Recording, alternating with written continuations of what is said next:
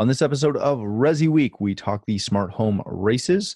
Video surveillance is expected to top $1 billion. Savant has new motorized shades, and ComSpec acquires Eris. Oh, and new CEDIA board members. All this and more on this episode of Resi Week. The network for the AV industry. What are you listening to? This is AV. This is AV Nation. This is AV Nation. This is Resi Week, episode 145, I Spy. Support for AV Nation is brought to you by Atlas IED, innovative audio solutions for every business environment. And by Daylight, the leading producer of high-quality projection screens worldwide. Welcome to Resi Week. This is your weekly wrap-up of all the latest news and stories for the residential AV industry. I'm your host, Matt D. Scott for AVNation.tv. And today I'm pleased to be joined by Jason Griffin. He is the Partner Development Manager for One Vision Resources and also the co-host of the Home Tech Podcast, which he's only had me on one time after I harassed him for literally years. It worked. It did. How you doing? I'm doing great, man. Thanks for having me. It's always a pleasure. You thought I wasn't going to bring that back around, but... No, I knew. I was ready for it. Then we have Kash Ketcha. He is the Marketing Director of Kennex Pro. How are you, sir? I'm doing great. How are you? I'm doing fantastic. Thank you guys for being here. Unfortunately, we were supposed to have Mr. Fregosa with us, but he had to call in sick. So we're sending best wishes to him. Let's kick this show right off with a story that comes to us from Seeking Alpha. The smart home race, who is winning? When you read through this, this is actually a really interesting read. One, it's not a quick and dirty read, but two, it comes from, or maybe shaded is the proper term, with a investment strategy kind of back end.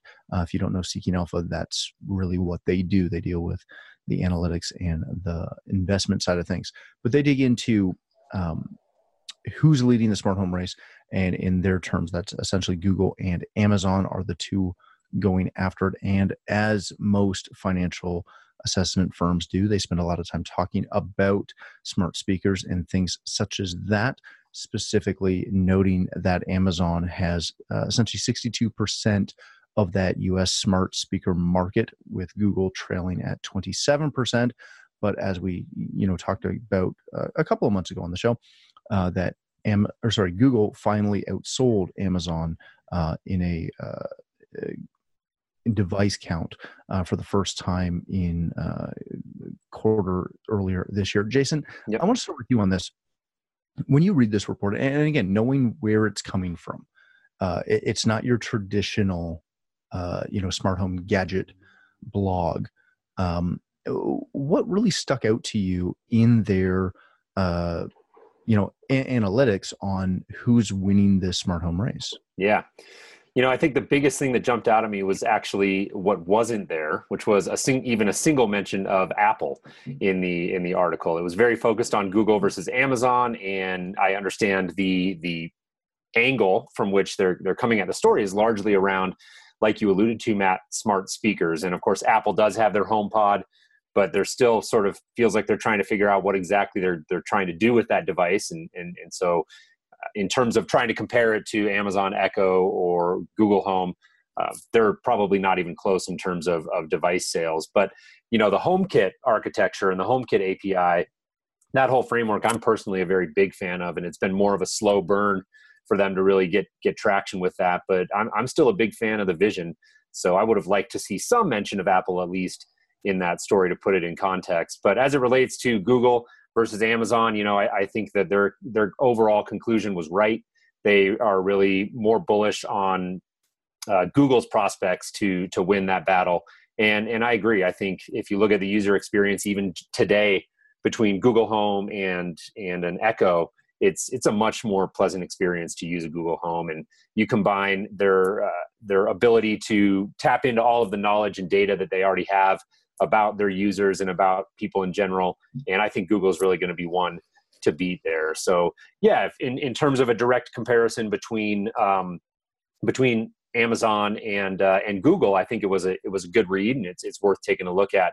But I felt like it didn't quite capture the broader landscape, and there are some other interesting technologies out there that I would have liked to see mentioned, and even Control4, right? As a publicly traded company, how do they factor into that in terms of a professional installation? So I felt like there were some things missing, although to the author's credit, I think the crux of the story really was around smart speaker penetration, and clearly Google and Amazon are the two out in front there. Yeah, I think to just expound on that for a minute, the only time that they mentioned Apple was in that chart talking about market penetration. And what surprises me is they're attributing Apple to having 4.1%. And Sonos only at 3.8. Interesting. Going through my list of clients, that would not be accurate at all. Kash, I want to come to you on this. When you start looking at this and reading through the story, they spend a lot of time obviously talking smart speakers, talking about some of the acquisitions that the two companies have made, namely Ring and Nest. When you look at the infrastructure of the smart home and what these two companies are trying to do, are their portfolios fairly consistent? It's a good question. It depends, because they're missing a couple of things there. I don't think their portfolio are consistent yet, because by just acquiring Nest and Ring, yes, you are going after the massive smart home market, but what about apps? What about software? What about the grid that we're talking about that will guide the homes? These are all just hardware, but we're talking about software. There's a need out there for that, and you want to make sure that you're getting the top-notch software embedded with all these things, which is basically in your smart home. Now, if you're going with something less expensive, that means you have that back door open to someone looking at all your codes and your software as well. Have you ever thought of that too? So, I think all these things, as these devices are invading our house or penetrating, we want to make sure that all these things are also being taken care of. I really don't want someone else to be looking at my house when I'm not there, or, with Ring, of course, the camera option is really good. Yeah, of course, you can see the FedEx guys and UPS and the Amazon dropping off the parcels. But who else has access to that besides me? I really want to know, And I don't think this is totally complete yet. And there are other accessories that may be needed with that is, let's say, like a hardwire control on and off. If I really don't want to, use an app or anything else, I should have something else to do that, and especially even with the thermostat too, same thing. Maybe it's just not just the twist-on connector or the tab, but something else just to turn off everything in case of fire or just too much low temperature. These things are needed these days. But other than that, yeah, I think there are other gears that maybe need is maybe surveillance cameras too. Who knows? That's something like that which we haven't touched, but that is also a very huge market that we're looking into it, right? Speaking of cameras and surveillance, that leads us directly, which was fantastic. Thank you. We're leading us directly into our next story from CE Pro. The consumer video surveillance market is expected to top $1 billion by the end of 2018, according to IHS. The sales from standalone video surveillance cameras will reached $996 million globally in 2007 and are expected to grow past $1 billion by the end of 2018, specifically $1.1 billion. And this is primarily based in the U.S., which is really A, surprising, and B, it's a huge market. It's a huge market. Yep. It's a gigantic market. So, Kash, I want to come back to you on this. What is saturation for, consumer video surveillance look like? Is it 1.1 billion? Is it significantly higher? Where can this market go? It may go higher, I think. Let me tell you why. Because of the demographics and the geography of the location. If you are in a let's just look at two things. First, new construction. Mhm. Okay, new construction of homes may require, because pretty much everything is Ethernet, pre-wired. You want to have security surveillance cameras already loaded up there, so at least you know what's going on. But for other areas, which are in old homes or maybe in areas and demographic where there's a lot of theft, a lot of crimes, a lot of things like going on, there is a high demand now for these kind of cameras being installed. Now, I'm just talking about smart homes. Think about places like commercial applications where there are warehouses, right? For instance, California and Denver. Now we're pot growers, man. You know, we're growing pot. If you heard about it, in warehouses to homes to everywhere. And you know, even if they raid you, they find homes with hydrophones inside, and everybody's trying to grow this kind of stuff. Well, guess what? Security is of utmost importance. Doesn't matter if it's a cop entering inside the house to invade you, or if it's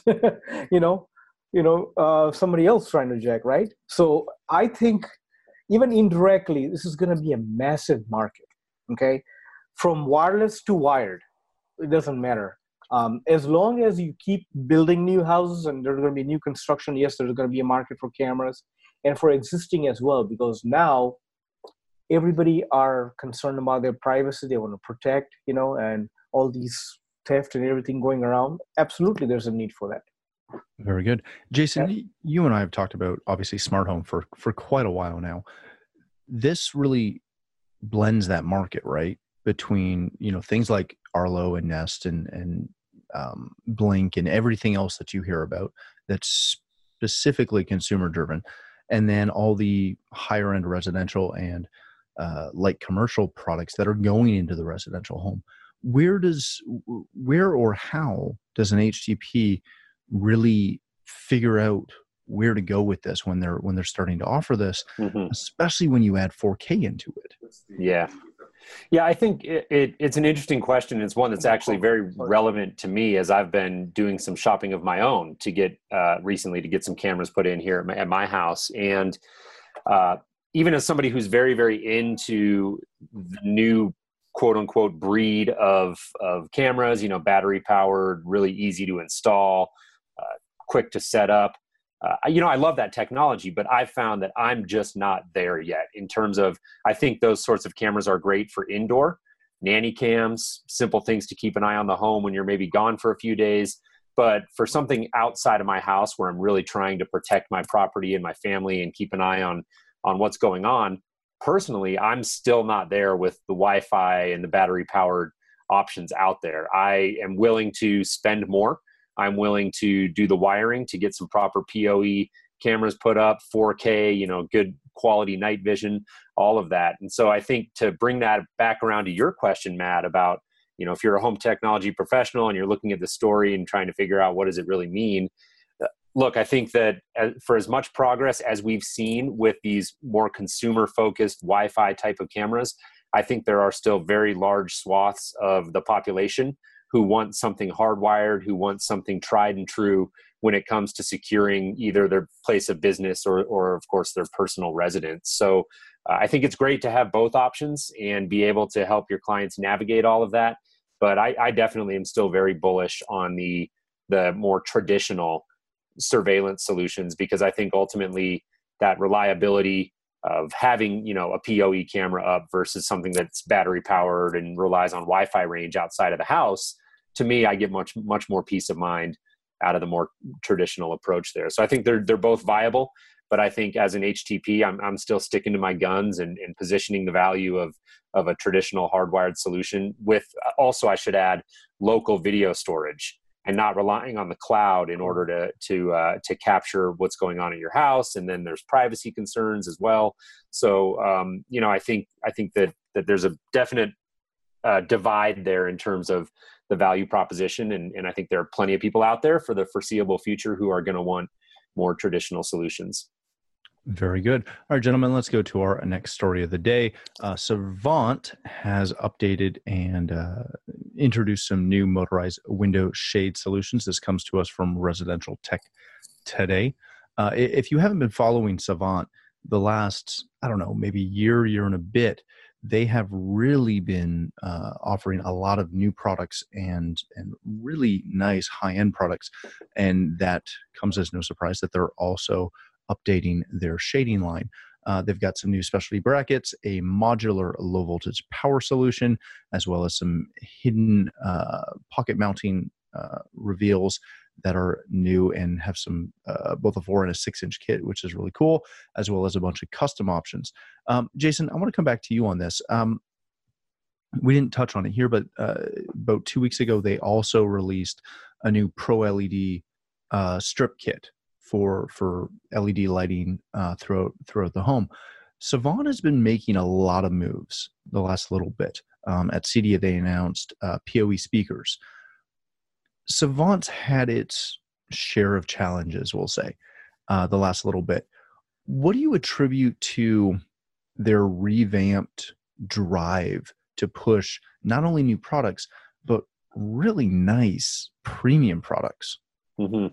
Yeah, I mean, if I had to attribute it to one thing, it would be Bob Madonna. I know that I was still an integrator, as you alluded to earlier. I've moved into the professional services side of the industry now with OneVision. But prior to that, I was a longtime integrator, longtime Savant dealer, used to program Savant, very familiar with their background and their track record and history through the channel. And they've had some bright shining moments there. And they've also had some reverses and things that didn't really go their way. And everyone kind of knows that history if you've been around the channel for a while. But I think I was still an integrator when Bob Madonna came back, and I was at one of their, I think it was called like their road show or something here in Denver.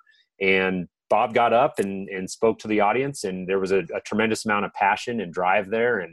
And personally, I'm a big believer in the importance of visionary leadership and having somebody at the top who really has a vision, they're dedicated to it, and they're going to inject that energy into the company to keep that company moving in the right direction. And maybe they're going to make some mistakes along the way. Maybe they're not, but they're going to move forward. And that's, I think, what we're seeing from Savant is really the injection of energy that's come from getting Bob Madonna back, and they're still one to watch in the residential space. Obviously, Crestron is still there, very much relevant, but we all know pulled out of CEDIA, and that left a lot of people wondering how committed they are to Resi. I personally still think they're very committed, but ultimately there is no question at all between Control4 and Savant. They're both very committed to the professional channel, to the smart home. And so I think it's great to watch. And I love what they're doing with the shades. I think they're a great looking product. The Jay Geiger brackets that they use have been around for a little while, and they're super slick. So like you alluded to, Matt, they're doing a whole bunch of different things, and I think it's great for the consumer. It's great for Savant dealers, and hopefully proving great for the company as well. Very good. Cash, when you start looking at this is one of those things where I don't want to say shades have been pushed down residential integrators, home theater professionals, pushed down their throats, but they've kind of been that whole, you need to sell shades. Shades are amazing. What do integrators do when they start looking at adding a new product category like shades, for example? How do they have to make that transition or look at adding that?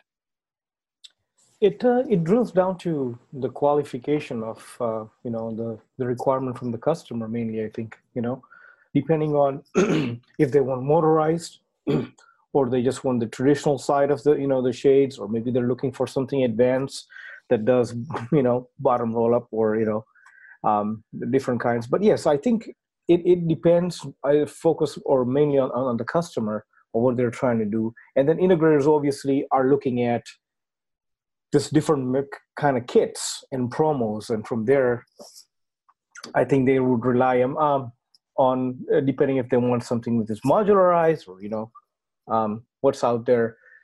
Usually, from our side, I mean, we don't deal with integrators who are together more in the Resi, more of a commercial that we work with.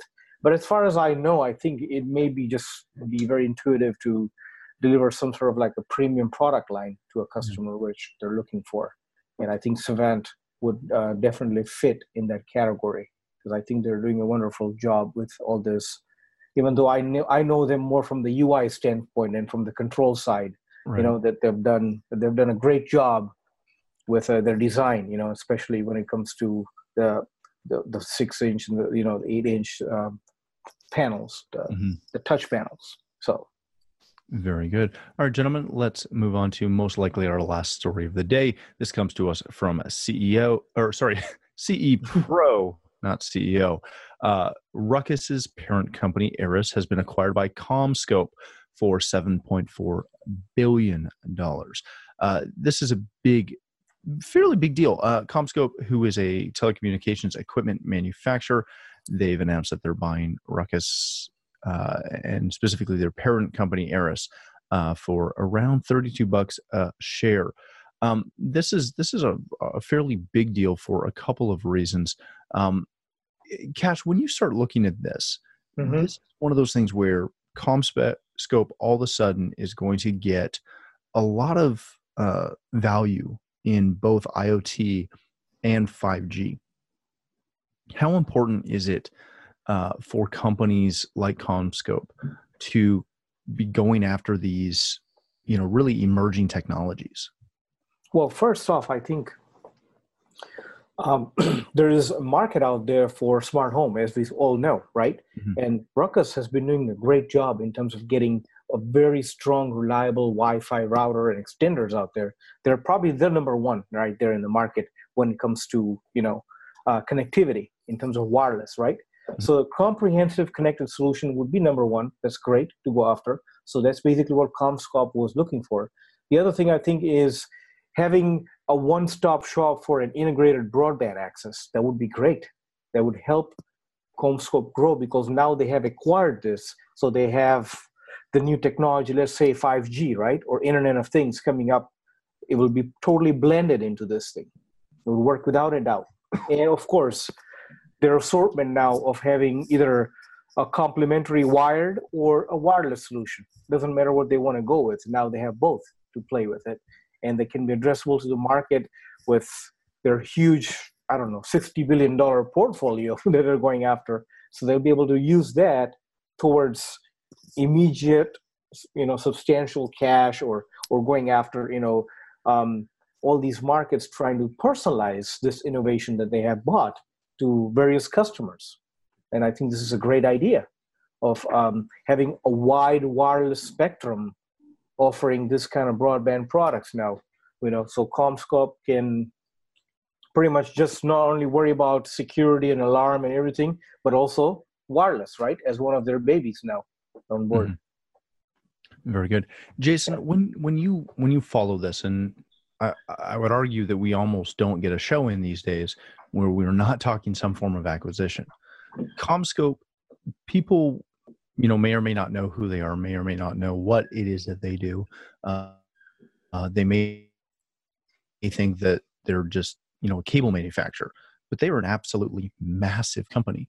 What does it mean for our industry when we start seeing some of these big players who maybe don't really play in our market going heavily after companies that do play pretty heavily into our market? Should we expect to see any changes?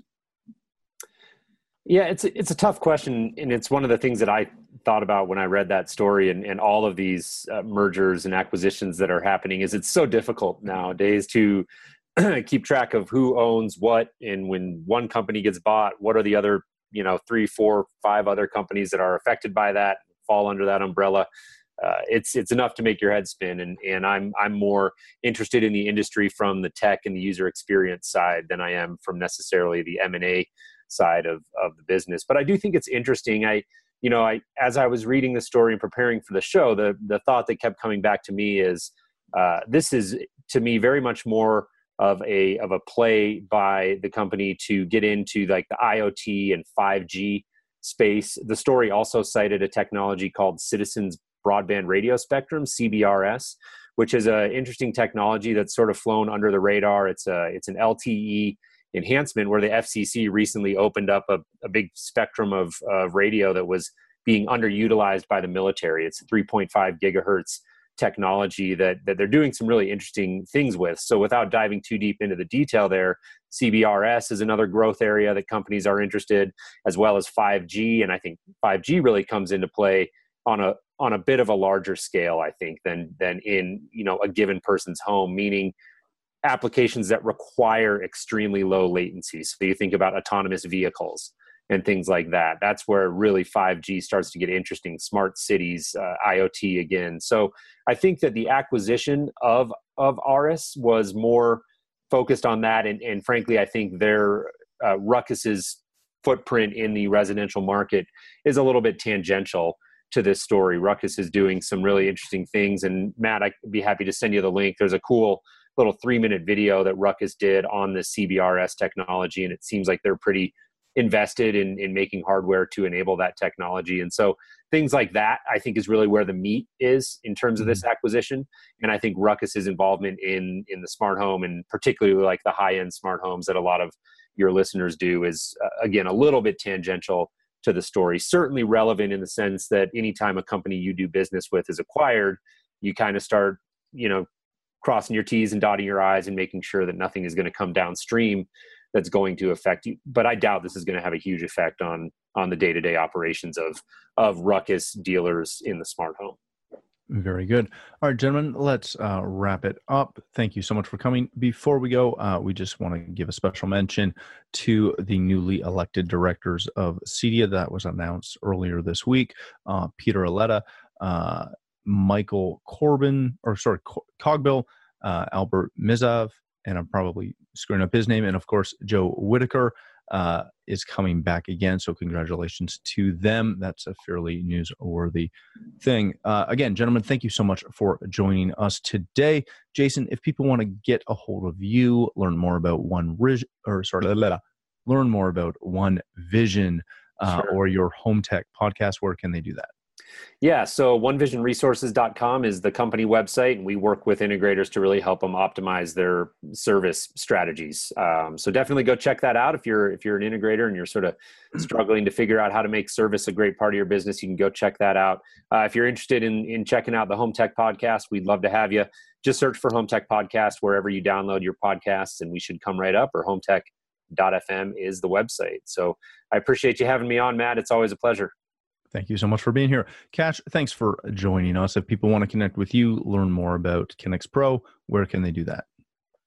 Definitely connexpro.com, which is our homepage. And if they're looking for anything that has to do with signal processing or signal management when it comes to AV distribution, we are right here, based in California, and we serve basically international everywhere. So we should be able to help you out, especially for system integrators and designers, or even consultants looking to do any kind of signal management products. I would like to help them out, and we have a team here in Brea, California, that can help us, help you guys get what you need. And other than that, they can also email directly at sales@connexpro.com. We can take care of you guys from there. If you have any system design projects too, you can send us for free, and we can help you consolidate that with what we have. Other than that, thanks for having me, Matt, and happy holidays to all you guys. Hey, thank you so much for being here. For myself, if you'd like to connect with me, you can find me at Matt D. Scott on Twitter and pretty much every other social platform. But more importantly, please stop by avnation.tv, where you'll find this show as well as a wide variety of our other shows with all the verticals that we cover. When you visit the website, please take a moment to check out our underwriters. We are extremely thankful for their support and ask that you support them as well. Thanks again for watching. That's all the time we have for this episode of Resi Week.